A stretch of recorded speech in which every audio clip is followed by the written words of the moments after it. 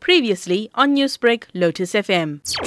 Gandhi himself, during his lifetime, on numerous occasions, talked about the need to learn your own language because language contains within it your cultural heritage, and you can only build your identity on your own language. Building on that philosophy of Mahatma Gandhi, we felt that Zulu is spoken by 80% of the people in KwaZulu-Natal. And if you go to any other country like Italy or Germany, you won't be able to survive for more than 6 months in those countries without learning the local language. And yet, we are born in South Africa. Many of us have lived here for generations, and we still don't talk Zulu.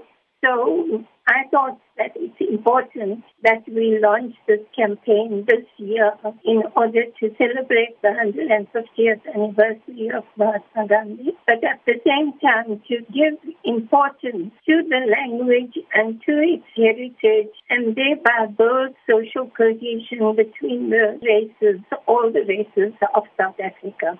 You mentioned that language would bring about social cohesion in South Africa. How would language do this? It's always important when you know a person's language, they feel that you are respecting them. If somebody approaches us and speaks perfectly in our language, we feel happy about it, we feel proud about it, and we feel a closeness to the individual. So I think that by learning the language, we can get to know the people better. We show them respect. Mahatma Gandhi promoted his notion of language as a carrier of culture.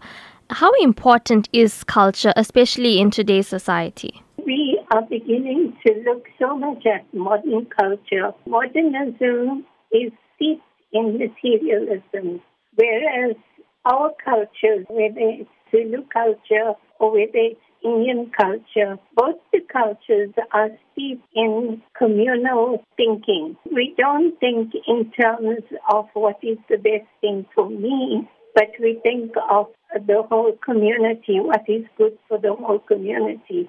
Newsbreak, Lotus FM, powered by SABC News.